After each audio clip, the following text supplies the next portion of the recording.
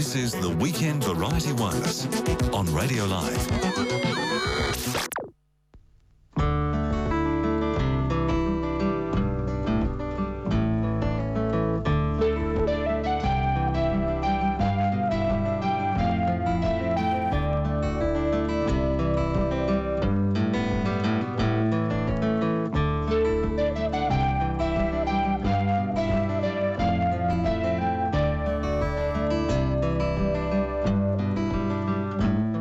Outsiders with Gerard Hindmarsh. This week, a story of incredible, you might even say stupid bravery combined with misbehaviour. And it's in World War I, a confounding tale, but man, it's a riveting one.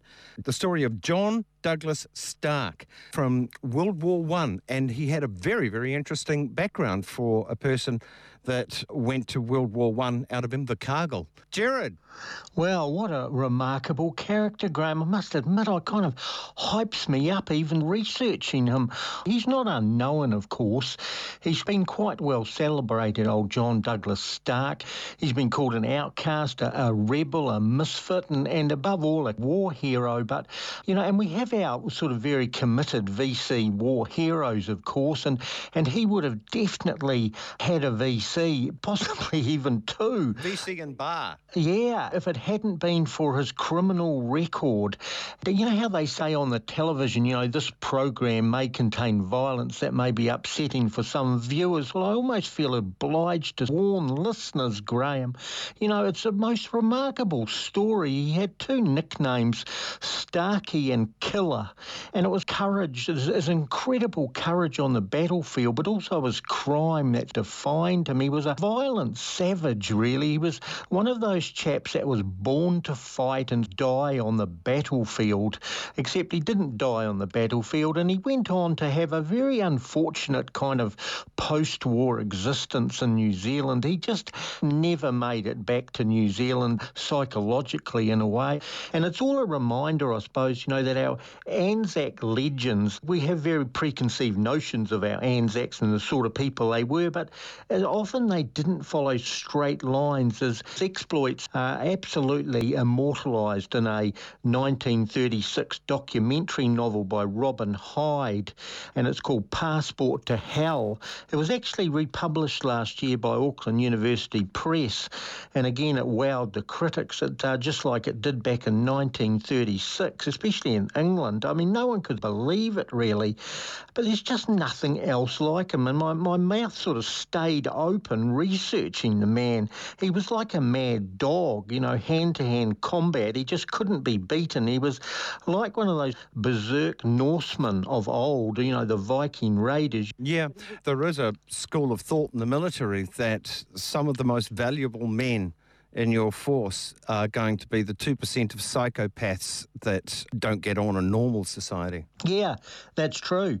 We tend to see that Kiwi digger fighting in the trenches, well, has been described as sort of cynical, stoical, but fundamentally obedient. But it wasn't actually true, and the Commander Major General Sir Andrew Russell is described as all beady eyes and bristling moustache, but he wanted the minority of what he called the incorrigibles, the mutineers, the drunks and the brothel creepers. He wanted them all sent home and punished, savagely too, but the Wellington politicians, they overruled it, and the Minister of Defence, James Allen, he declared in 1917 that all the troublemakers should be given the post of honour at the front lines, where they might be, quote, shot to bits or reformed by their heroism. And I think this perfectly suited Starkey. There was just sort of nothing else like him. He was wounded 37 times. He absconded back to the battlefield from his hospital bed virtually in all the cases. He was recommended for a VC on numerous occasions, but because he didn't respect military discipline, he got court-martialed 9 times in his military career. This is only in a few years. And he was sentenced to a combined 35 years of penal service, all of which was cancelled because he was so brave. And a man like him is used and not expected to ever come back to New Zealand, of course, but he made it back because no one could beat him, literally. What was his background? I understand he was, interestingly, American Indian. background? Very interesting parentage, actually. Stark was born in 1894 in Invercargill. Now, his father was a Delaware Native American Indian, and also had the father also had a African American blood in him too, and his name was Wild, the W-Y-A-L-D, which is sort of pertinent, isn't it? Anyway, his father was born in Florida in 1832, and Wild Starkey, he followed the gold rushes to Australia, and then he arrived in Southland in 1857. He had a Spanish wife, so he was born of these two parents. His father ended up running a pub in Invercargill. He married twice. The second time was in his 60s, actually. John Douglas Stark was the last of the three sons from that second marriage. Now, Douglas Stark, he was basically a naughty kid. By 12, he was actually committed as a ward of the state to the Burnham Industrial School. Now, this type of government school for neglected or delinquent children, it was run along very harsh sort of Spartan lines. Whenever he came to court, he just refused to buckle. He was obviously a complete rebel. In 1914, and this is only 6 months from the outbreak of the war, the Stark was 19 then. He earned a year in Invercargill prison for stealing a bicycle, and the newspaper report of the day actually called him a half-breed Maori kid. He received these damning reviews from the Burnham School's deputy manager, and this is what he wrote at the time. He said, "The accused was an absconder from the school and committed the theft on the very date of his last absconding. Since 1906, his record has been a very bad one. He has absconded frequently, and there was convictions for theft against him." This deputy manager recommended a term in adult prison rather than any return to any sort of borstal or industrial school. So he was definitely heading to be a hardened criminal, and perhaps lucky for him, the war started. Right. For such people, it can be a profitable occupation suited to it, but not the discipline.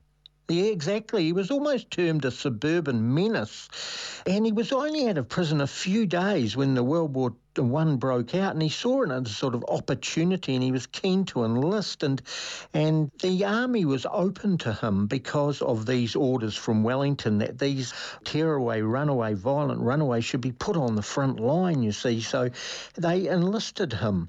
Any idea of discipline, of course, didn't appeal to him in the slightest, but it was the frontline action that he wanted. Really? Well, this is regarding these people as disposable, and the war as somewhat of a little bonus. Exactly. And he was actually technically on the run from the police at the time of his enlistment, actually. But really? He managed, incredible. And the records give his age on enlistment as 20 years, 7 months. And he was also on record, he had dark black hair and complexion, brown eyes. His height was 5'10.5" and he gave his occupation as a shearer. Now, even during training, he was usually confined to barracks because he was just too feisty. Yeah, he trained as a bomber in the 5th Reinforcements, and he was put into the New Zealand Expeditionary Force to Gallipoli, and he sailed off on the Manganui. So it was a sort of close call for him in New Zealand, where he found his real career, if you like, on the battlefield. All right, we'll take a break, come back with the story of John Douglas Stark, New Zealand's Rambo of World War I. And two very conflicting sides. You can see him from various angles. A brave and valuable soldier deserving of VC and bar, or a menace to society. The most interesting radio show on planet Earth. The Weekend Variety Wireless on Radio Live. Outsiders this week, John Douglas Stark, World War I hero, in inverted commas. His exploits on the Western Front in Gallipoli would have earned any other man a VC and bar. That really is saying something. However, his anti-authoritarian outlook and his behaviour towards authority in the army meant that he got in as much trouble as he did gallant things for his fellow soldiers on the front. Gerard, it's an extraordinary background this guy's got. He's a Native American father and Spanish mother in Invercargill. That wouldn't be a sentence that would be uttered that often about Invercargill in 1850, would it? No, definitely not. And the Stark's military records, they held at Archives New Zealand, they show that on February the 13th, 1915, he was fresh out of prison in Invercargill. He enlisted in the 5th Regiment of the New Zealand Expeditionary Force, and he joined the Otago Infantry Battalion as a private, and he later travelled to Gallipoli, and he was wounded there and hospitalised 3 times that year. Now, each time he discharged himself from hospital and demanded to go back to the battlefield. It was as simple as that. Often these injuries would be serious enough to send a man back to New Zealand, but not Starkey. He could barely stay in bed a week anywhere, and he's always restless to get back to his mates. He proved himself very early on the most remarkable offensives in the heat of the fighting in August 1915. Following the offensive at Chinook Bear, Stark joined one of the burying parties, helping recover the dead and wrapping them in oiled sheets, and he just went on and on for days, just refusing to stop, bringing out these terribly swelled bodies, all enormously smelling. Oh, it was just gross. From the hills at No Man's Land in Gallipoli? Yeah, he just was relentless in his task. He stuck out just completely in this role of all the time, bringing back the wounded and taking on anything. There was a most remarkable story told in his book, Passport to Hell, and it's written basically by Robin Hyde, but it's telling his exact accounts. He was seriously injured from shell fire at Gallipoli in August 1915, and he was taken by hospital ship to Malta, and he stayed in bed for a week at the Naval Hospital there. But just like his other times he was wounded, he got restless and just wanted to get back with his mates. And he was no means an easy patient for any of even the medical orderlies and nurses to handle. It was quite interesting. He had a bit of a personality flaw, Graham, and it was a sort of strength on the battlefield, but he could be very cooperative if given a task, and he'd set to, but after a couple of days, as people would describe it, he would lose it. And when he'd lost it, he could be aggressive to anyone, particularly those in authority. And this is what always laid him in trouble. He often assaulted senior officers if he didn't like their orders or thought he was being picked on. Well, that is not really taken in very good light in something called the army. No, that's right. Discipline and hierarchy is absolutely everything. So yeah, it is. Anyway, he got back to Gallipoli, but it was soon after that the troops were all evacuated. First of all, his division went to Egypt to be reorganised, and then they proceeded to France. Now, this is where they joined the Allied forces. They were sent to Armentières, which had been mostly destroyed. This is where the Stark, of course, came up against the Germans rather than the Turks. Now, he was a member of the 1st Battalion, now Otago Regiment, and he certainly distinguished himself there.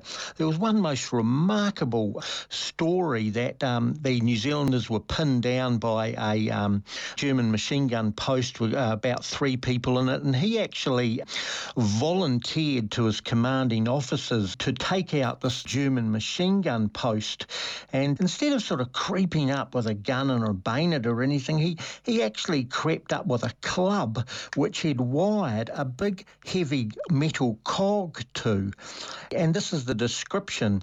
There was a German machine gun with a crew of 3 that in the rising dawn made merry across no man's land, telling the story of a raid that got cut to pieces before it reached the lines. But as the gun sang, there was a shout overhead and a terrible figure crashed down on it from behind. The figure wore a tunic torn open to the waist, clotted and dyed with hideous blood. Blood dripped from its nose and open mouth. Blood stained its nightmare club, a giant axe handle with an iron cog nailed to one end. It was neither white man nor black. Under the blacking smeared on face and throat, the skin shone red-brown. So much the three German gunners had time to see before the figure uttered a madman's shriek, and with a madman's strength leapt down on them. The axe handle swung twice, then the butt end was thrust into the third gunner's face as he turned to run. The three just lay there in the pit, and the figure groped forward with great brown hands, swung the machine gun round, and then the rattle of bullets began. The terrible figure met an officer from the Otago lines as he dragged the machine gun towards the British wire. The officer, who was a major, he stopped and said, "Good work, Starkey." Unbelievable. A psychopath can be handy on the battlefield. Yeah, and he'd creep up day or night, anywhere, and take out. It'd literally take out anything that was required. And he was always the first to put himself forward there. It's quite incredible. Some of his stories, they just all go like that, and absolutely bloodthirsty. There's no doubt about it. But he would often become totally unhinged. He, kept butting heads with the authority, and he was always regularly behind bars, always disciplining offences.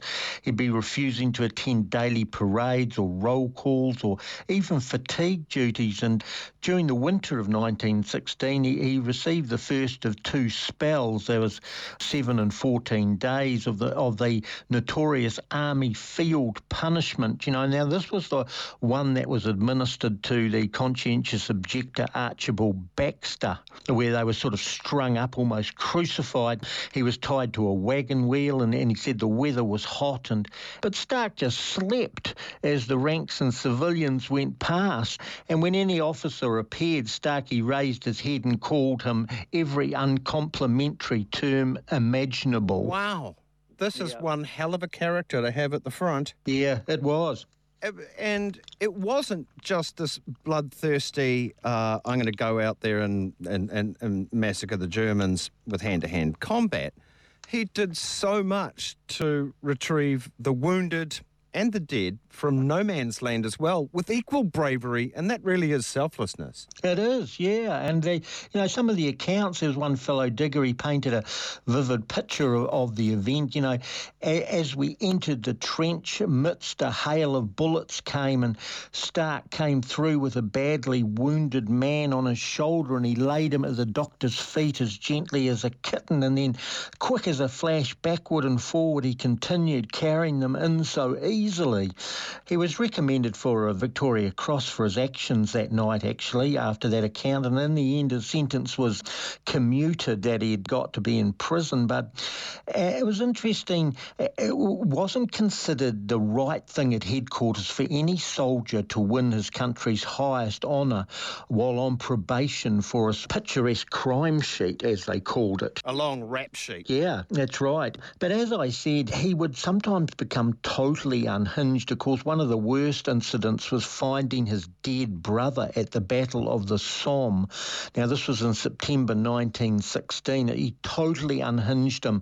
The book Passport to Hell, it describes the scene. He said he started to dig a shallow pit in no man's land, tearing at the soil like a mad dog, sometimes with his bayonet, sometimes with naked hands. And when it was about 3 feet deep, he put the awful contorted bits of George, his brother, into the pit, but he couldn't make them look like a body no matter how hard he tried. Now, this caused him to go absolutely berserk, and there's the Oxford Companion of New Zealand Military History. It records this event. It says it reduced him to a state of berserk fury. His ensuing slaughter of the enemy extended to the cold-blooded killing of prisoners. He was a man alone, Graham. I mean, fabulous to have on your side, but totally uncontrollable. Yeah, well, after his sterling work in recovering bodies and wounded from no man's land with seemingly no regard for his own safety, he was under a sentence of 5 years penal servitude for striking an officer. It's amazing he didn't actually get shot by the British. Oh, it was absolutely incredible, wasn't it, for hitting a corporal, actually, yeah. And he was sentenced to 2 years, I think, in the hell house of a military prison over there, and that was Le Havre one, for hitting a corporal. And within 5 months, he escaped from a jail working party, sort of first roaming for some days, then returning to his battalion by Christmas, which he wanted to rejoin, and he remained under a cloud, of course, with the military authorities. They sort of didn't know what to do with him. He just carried on showing his valour, and there was a second Somme battle on March 1918, and the enemy spectacularly counterattacked. And one of Starkey's most notable exploits of the war was inspired by revenge again for the death of one of his mates. Now, Starkey wouldn't consent to one of his best mates, a young guy, joining his suicide club, as he called it, because he thought of this comrade of his as only a kid, and the young fellow was absolutely determined to go with him. So Starkey resorted to just knocking the boy out so he could leave him behind. And Starkey and the others, they blackened their faces and they went out on their mission. And on their return, Starkey found that the young friend must have followed them out when he had regained consciousness. It followed them out onto the front line? Yeah, just, hoping to join them. But this young guy hadn't returned. So Starkey went out again, this time to sort of get even with the Germans. The German machine gun was still firing as he crawled towards it. OK, so they were out in the battle. The kid had managed to join them. Then there was the battle, and then they all returned to the trenches. Yeah, that's right. And then the boy hadn't returned. Presumably he'd gotten mown down, I'd say, right, because the German machine gunners were very active that night. Anyway, Starkey crept up until he lay just above the gun, and then he drew the pin out of one of his Mills bombs grenades there, and he very gently rolled the bomb down into the machine gun nest. Now, there were 5 Germans there, and he said Starkey just got a glimpse of their startled faces when the bomb exploded right in the middle of them. You just couldn't stop this joker. And again, Starkey hunted amongst the wounded. He turned over bodies that lay face down in the mud, and he came across the body of his young friend he'd knocked out. He carried it back, and then he took his young friend's body into a Montier and buried it there in the public cemetery. When he got back to his dugout, he was the only one of his party left, so he was the sole survivor that day. But he carried on committing small offences. In his army record, it was studded with sort of entries like 14 days field punishment, 7 days field punishment, forfeit 7 days pay, forfeit 14 days pay. In some ways, this no man's land was actually the safest place to be in. If he was out there, at least he couldn't be in trouble. And there was no doubt he had a drinking problem. He got quite into the absence as well. And the men objected to having to mount a guard over him whenever they were out for a rest. Because they had admired his courage. Yeah, they admired it so much, but at the same time they were ordered to contain him as well. And he became like this legend amongst the troops, but at the same time he almost started to become ostracised, Graham, because he was just a lone, crazy man. All right, we'll take a break. The amazing story of sort of a Rambo-like character. Maybe psychopathic, God knows. But bravery, of that there's no doubt. And had it not been for him getting in so much trouble with authority in the army in World War I on the Western Front, he would have been given a VC in bar. And of that there's no doubt. Private J.D. Stark. You're tuned in to the Weekend Variety Wireless. John Douglas Stark, World War I, crazy man, brave as all hell, but also got himself into all sorts of trouble with the army that he was in. His exploits would have been deserving of VC and bar. However, he ended up in military prison, 9 court-martials. This is a peculiar character, valuable in wartime, but also a liability as well to the authorities. All right, it's World War I. He's been out in no man's land, taking out German positions single-handedly, sometime with his bare hands and a club, for God's sake, rescuing wounded from no man's land and recovering bodies as well as taking on action. In one major action, he returns to barracks to find that he's the only one of his party left. What a story this is. This is just crazy stuff from the front, Gerard. Yeah, it is, and his tales of his heroism, they just piled one on top of another. He always demonstrated his utter disregard of danger, even in broad daylight. A few months later, Starkey was sentenced to 2 years hard labour for assaulting a corporal, and he was imprisoned in the number 3 military prison in Havre, and this was one of the toughest military prisons in France. But he did make a sensational escape on the 22nd of December 1917. In his official army record, it shows that he had a kit deficiency of £1.11 when he broke out of that prison, and he was widely hunted by military police, and he managed to get to Paris, and he mixed with the Australians, and he wore their uniform even. Then he went with an Australian troop train trying to find the New Zealanders. When he got there thinking that he was going to join them, he found they'd moved on to the Somme to stem the German offensive, and Starkey worked his way through the trenches and finally joined up with the 4th Company, which was the 1st Otago Battalion. This is so crazy. He's in big trouble with his army. They put him in jail, and he escapes to go back to the front line to join the army. Yeah, but he always carried with him, Graham, letters from company commanders of all his units thanking him for his work on the battlefield. So he could always produce these letters and somehow bluff his way through. And he'd been back with the battalion 3 weeks when his presence was discovered by the colonel. And, they didn't even know he was actually there because he'd never report for duty in the morning, or company commander and the men, they didn't want to give him up. Of course, when they realised, an appeal was made to the commanding officer. It was found that Starkey would be useful at that time, getting some prisoners, so they kept him on. He was a very useful man. I mean, you just couldn't deny that, despite the trouble that he caused. Well, really, you can't keep this up without... Well, he's already been seriously injured twice, wasn't it, at Gallipoli, and now he's at the front. It's bound to happen again. Oh, it is, and there was a night of the 19th and the 20th of February 1918. It was a successful raiding operation. It was carried out by the 1st Otago Battalion, and the objective was a derelict tank, actually, and this was reached, and it was surrounded by the raiding party, and 5 of the enemy were taken prisoner, but one of them was immediately shot by Starkey, who was not even officially one of the raiding party. Wow. And apparently he wanted his Iron Cross, apparently. He was a tough man to come across. I'd hate to be his prisoner.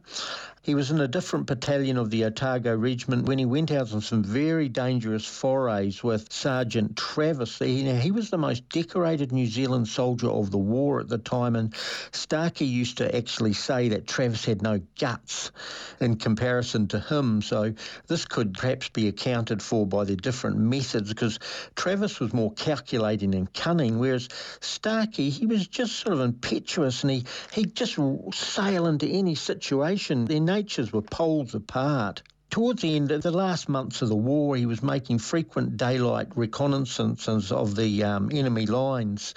This was in June 1918, and he arranged with a mate to rush an enemy post after firing a grenade, and the mate forgot to pull out the pin, so Starkey just took a flying leap, but he got entangled in barbed wire and he got shot through the stomach.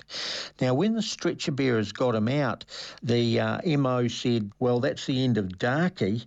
And it certainly looked like the end of his adventurous military career, but he was sent to England for convalescence, but he spent most of the time absent without leave in London, and when they finally caught up with him, they wanted to send him back to New Zealand, and this was the end of July 1918, and he still had an unexpired part of 17 months of his sentence of 2 years hard labour that they could call on, and it was pointed out to Starkey that his fines would be refunded and his payback restored, but Starkey was just determined to go back to help his mates at the front, and he got his own way again. A few days later, he was back marching in the battle area in pursuit of the retreating Germans. And Starkey just got himself an Iron Cross one day, shot down the German who would not hand it over quietly, and suddenly a shell landed near him, and only one of them was left standing. This time it wasn't Starkey, so he was badly wounded this time. Seriously, he was taken back to London and he went into hospital at Walton-on-Thames there, and the war ended a few weeks later, and Starkey returned home on a hospital ship to New Zealand, and he was discharged from the army in January 1920 and unfit for service. Do we know the nature of these final wounds that took him out? Shrapnel wounds, apparently, Okay. yeah, and pretty severe, apparently. That was the end of his very colourful battlefield career, but it started a terrible struggle in New Zealand to settle down. Okay, we'll take a break and come back with what happened to this extraordinary character. I can't imagine civilian life is going to suit him too well when he felt... could we say, at home on the Western Front? We're talking the story of John Douglas Stark. You're tuned in. To Graham Hill's Weekend Variety Wireless on Radio Live.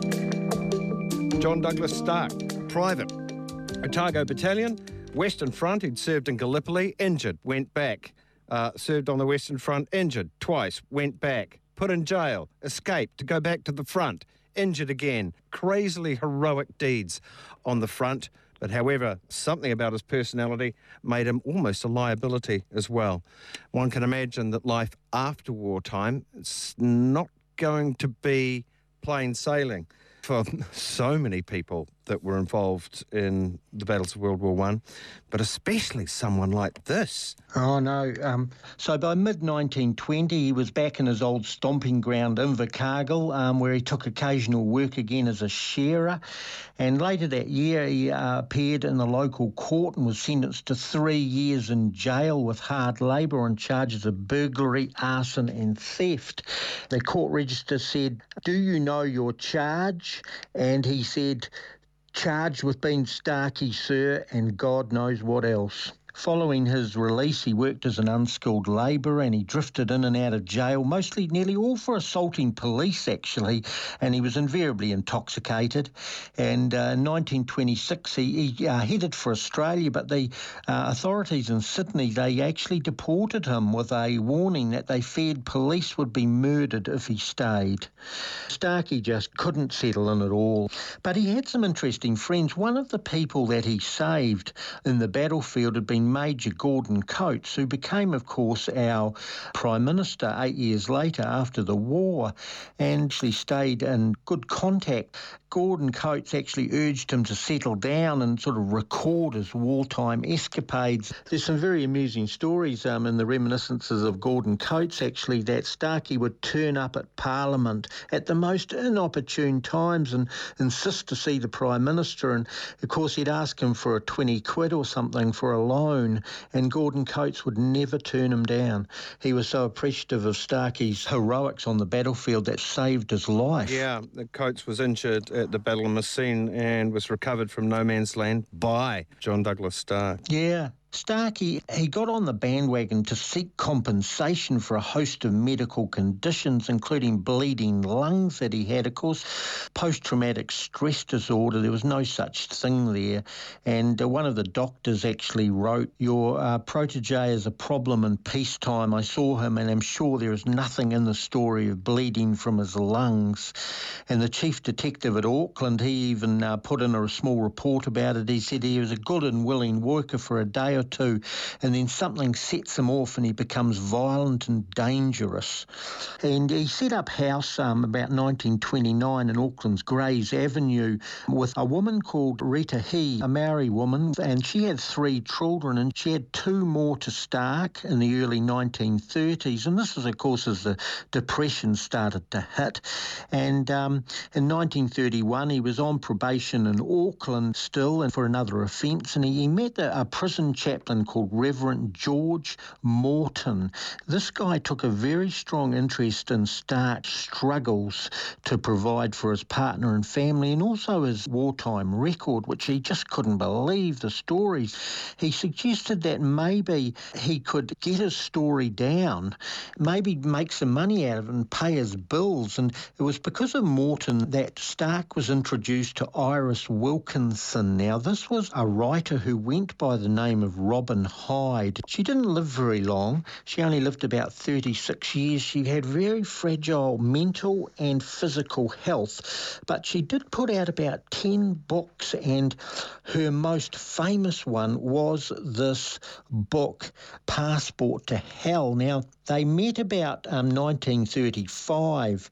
Now, we'll just go back to Stark. Retta, his wife, she died in 1934 of pneumonia and pleurisy. They basically lived in a slum in Auckland. They had these kids, and Stark was introduced to Iris Wilkinson, and he saw this way of telling his war story as a sort of way of paying the bills. They thought that maybe this could be a great plan to do together. Now, at the time, Wilkinson was recovering from morphine addiction, and she'd been living and writing in Grey Lodge, which was an extramural ward attached to the Auckland Mental Hospital in Avondale, and she agreed to write down Stark's story. He was drawing on all the notebooks and his personal recollections, and they agreed that proceeds from the book would be shared equally. Now, over 6 feverish weeks in the autumn of 1935, Wilkinson rattled out this manuscript. First she called it The Bronze Warrior and then Crime Sheet, but eventually it became Passport to Hell. All the time Stark would be recounting this, you know. He fell for this fragile author, and in the time the feelings became mutual, actually. They were the most completely opposite people you could ever pair up, Graham, you know. And as the weeks passed, Stark kept begging Wilkinson to marry him, but after he made a pass, she used to go to a psychologist all the time, and the psychologist urged her to tell Stark that she just wasn't available, and she had a diary actually reveals her mixed feelings. I refused by letter, not without a certain amount of purely speculative regret. I mean, it might have been an adventure to marry Starkey. He'd wring my neck inside a month just as well, for I hate to think what would have certainly occurred within 10 months if he didn't. However, I am not going to marry him. I think things got very intense for them, and she deliberately rushed the writing and editing process so she could get royalties to Stark, who she was totally in love with. And she didn't even really check the accuracy of everything, and some of the tall tales, they was later challenged because she said this is not a work of fiction, but it was a sort of documentary novel. Now, it came out in 1936, 37, I think, this book, and it was an instant success in London. There was no doubt about it. And the British reviewers, they were raving about it. They said they just couldn't believe the tales in it. All the first editions sold straight away, and there were hardly any copies left over for New Zealand, and a second and a third edition followed. But, you know, the reception here was a little bit more muted, I suppose. But anyway, Stark took the copies and he went round all his pubs, his favourite pubs. He'd sell them all to drinkers, sign the books. He did get quite a bit of royalties from it, but they never actually paid his bills, Graham. I think it just ended up delaying a few things. And Wilkinson died about a year later. Robin Hyde, she died of pneumonia, and she was a very fragile person. So Starkey had this book and no girlfriend, basically, after that. In 1940, the Auckland Star, they reported Stark was working at the Waiouru camp for the Public Works Department. He was great on a shovel despite losing a few of his fingers during the war. It sort of got a pitiful end, really. 18 months later, 1942, it was February the 22nd, Stark was just totally worn out. He wasn't even 45, I don't think, Graham. He died in Auckland Hospital. I think he had pleurisy or pneumonia as well, and the Auckland Star saluted saluted him, brave enough to have commended for the Victoria Cross, reckless enough to have served imprisonment, tough enough to have escaped from Le Havre prison. He was 45. So a most remarkable story, isn't it, Graham? It really is. And he is certainly remembered. The monument to soldiers in Kaiapoi is actually a statue of him. It was made by William Threwe. He was a Christchurch monumental mason, and Starkey actually posed for that statue. And it shows described as a digger resting after a charge into no man's land, and that was modelled on Stark. It shows he's got a torn sleeve and a wounded arm, and that statue made Trithaway one of our greatest memorial sculptures. Actually, he made the Christchurch memorial sculpture. He was invited to do that after he made the sculpture, and that one stands in Cathedral Square, and it's 15 metres high, surrounded by 6 central figures. That's really our greatest war memorial, but the reputation for that grew out of the statue of Starkey, which is in Kaiapoi. So he's well remembered, but, he's an oddity, so he doesn't quite stand out like our VC heroes. But in fact, I don't think we've ever had anyone braver and madder as well. Perhaps a personality disorder just perfectly suited for war. Yeah, exactly. He was made for the battlefield. He was a natural warrior. And for him to come back to New Zealand and try to sort of, this terrible life during the Depression, Well, civilian life, he got himself in plenty of trouble, left, right and centre as well. Yeah, and Robin Hyde describes her first meeting with him in his little slum. He had 3 motherless children with him that he defended at all costs. They were trying to take them as wards of the state, and he'd fight off the welfare worker that would come and see him. And the rent man called, and Starkey had this huge imposing figure as he stood up and said, "You're going to wait another week," and the man's hot-footed, awful, timid and scared. Robin Hyde sat down and took this remarkable story and fell in love with him. It's a most remarkable tale of this man, Graham. It's got everything, sort of wartime heroism and love and everything, Yeah, interesting to hear that Robin Hyde said, if I was to marry him, he'd probably kill me within 10 months. But good God. Well, next week, O.J. Simpson. Yeah, that's right. Gerard Hindmarsh, thank you very much. An extraordinary outsider this week. John Douglas Stark, thank you. Oh, good one, Graham.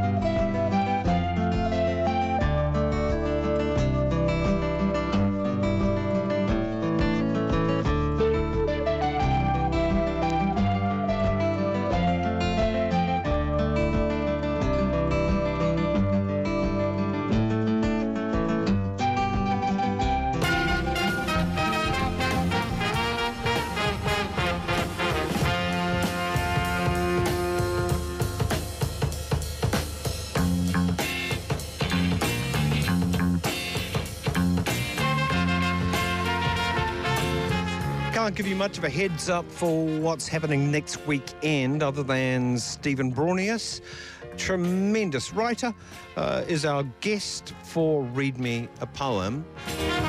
He'll be fun because he's done a book pretty much on this subject, not just poetry, just people and favourite poems. He'll explain next week. Kind of meshes perfectly with what we were doing. Complete coincidence too, by the way. Oh, and don't forget, if you want to hear more of stuff like Gerard Hindmarsh's Outsiders, you can hear exactly that sort of thing in the archive. Gerard Hindmarsh Tales from the Outsiders, Outsider Tales. you can find on the Weekend Variety Wireless webpage. I entreat you, if you can, go have a look. And there are many other archives as well, Secret Museums of New Zealand. And we've made an archive of Jesus Make It Stop. Glyn Harper telling the story of World War I and its death throes towards its merciful end on November the 11th, which will strike us on a Sunday this year.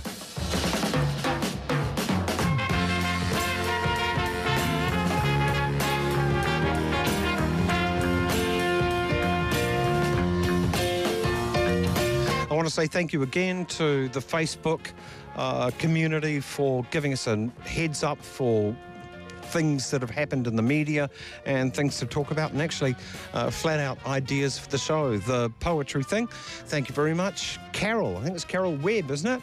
Have I given it too much way? I've said too much. I've gone too far. Thank you very much for your suggestion. We're giving it a crack. Carl Stead was fun. I hope you enjoyed Bill Doreen this evening. Poem, good heavens, from the 1400s. Who would have thought someone would come up with something like that? Overnight Talk, 0800 844 747. Call now and you can have your say about stuff. And, of course, there's the podcast as well. If you want to download the podcast, please do. It's always good to be able to take it wherever you like. The Weekend Variety Wireless webpage will have a thing called In Case You Missed Sunday. That will feature all the stuff that has happened this evening, and there's a similar thing. Guess what it's called? In Case You Missed Saturday. That's up there as well. It's a new way we're approaching being able to listen back to things. It's kind of easier for everybody, and all the things are up there. I recommend having a listen to some of the brainiacs from last night. Mathematician Rod Downey won the Rutherford Medal. It takes some doing. You have to be pretty damn clever to win that thing. And he speaks plain English about what he does in mathematics and why nobody can really know that mathematics even works. Yeah? Yeah. Okay, it's midnight. Thank you all very much. See you again next week. I'll give you an early heads up as soon as I know what's happening, or enough to have a say on what's happening next weekend on the Facebook page. Cheers. Good night, everybody.